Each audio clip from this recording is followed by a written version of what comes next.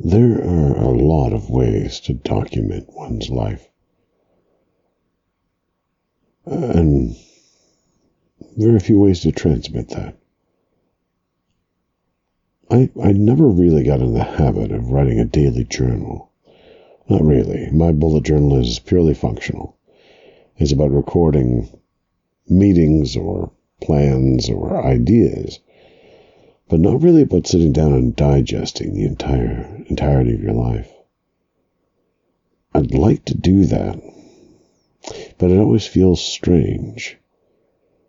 In that instant of trying to sit down and write a day's worth of thoughts or activities, it always feels so trivial. Feels like there wasn't really anything that happened that particular day. And maybe there are some days which are less mundane than others, but it always seems like at the end of the day, when you're kind of shaking off what's left of it, it really seems like that much important. But maybe I need to read more biographies to see how people document the entirety of a person's life completely in retrospect. After it's all over with. Well, okay, they don't have to be dead to have biographies about them, but there's a sort of sense of a milestone being created at that particular point. We're looking from here on back, not from the present, or not at the present, rather, or not at the future, but we're looking backward. All of that fait accompli, all of that done. And now we can see the patterns of how it was. I often wonder how people who have biographies written about them, how they describe their day, how they put it down on paper or record it otherwise. But then again, I suppose this is partially that, this strange habit of mine. But I often wonder about how people live. Too isolated, too often. I only have a few examples to see of how people live, and it seems intrusive perhaps to ask them, although I do sometimes ask about the little things. It can be as simple as how you store your spices, or what order do you get up in the morning, or how do you plan out your day? What do you think about furniture? How did you come to choose these particular things to put together? Or lighting, or, well, I'm thinking a lot about houses, I suppose, at the moment, but it could be a lot more. What do you think about when you're chewing your breakfast? What do you think about when you're chewing your breakfast?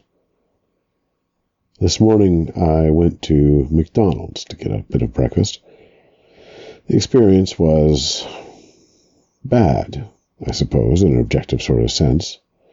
I'm not one to really get angry.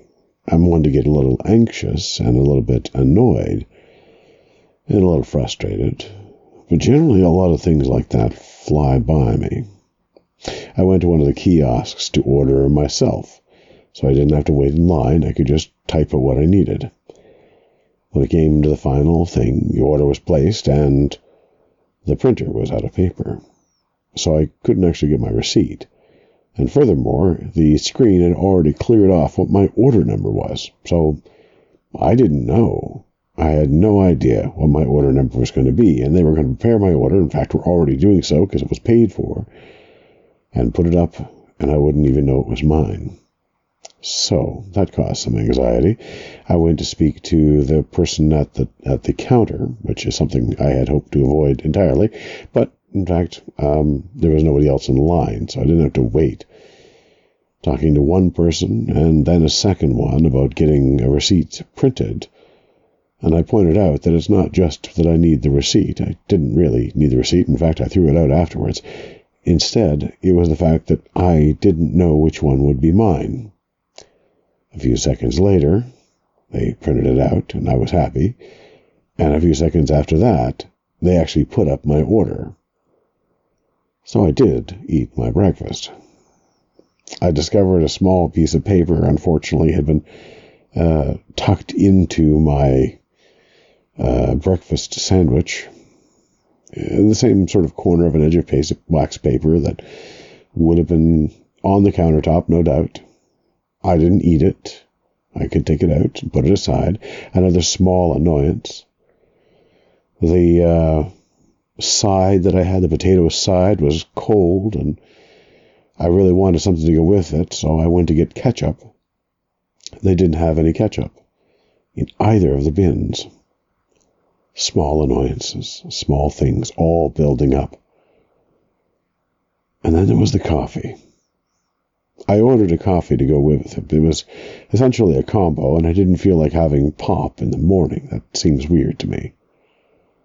But the coffee, is this going to cause a reaction or not?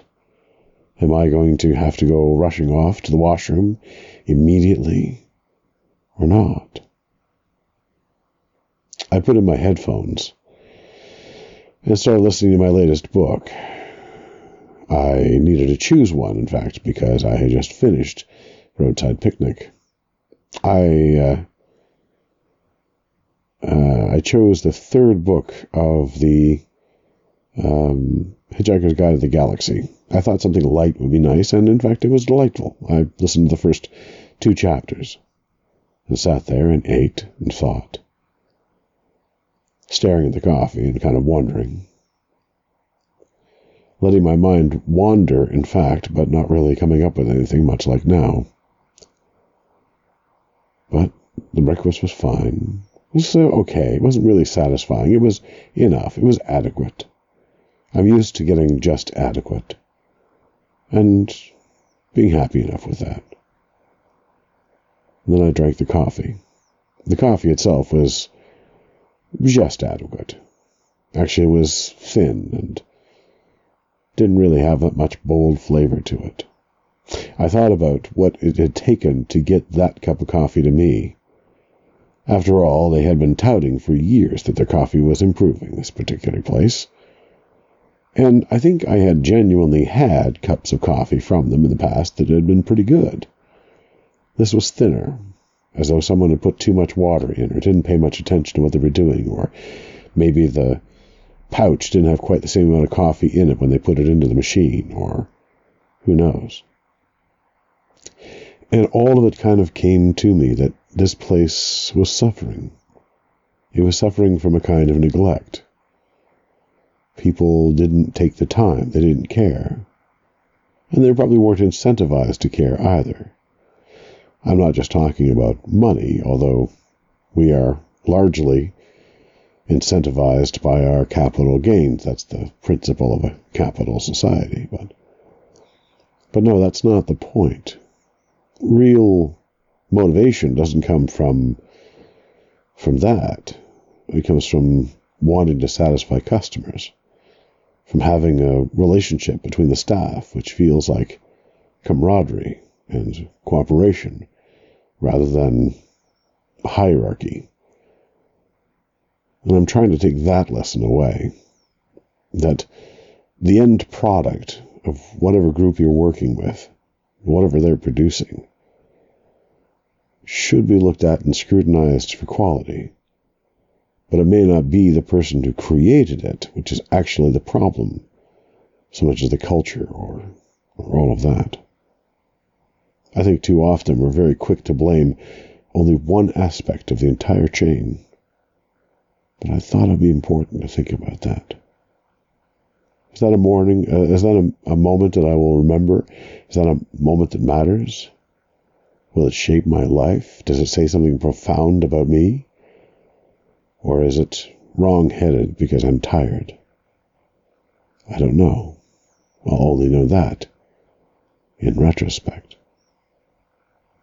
I've been wondering out loud. I am Mark the Encaffeinated One, and I had my coffee this morning, and it was okay. I'll talk to you again tomorrow.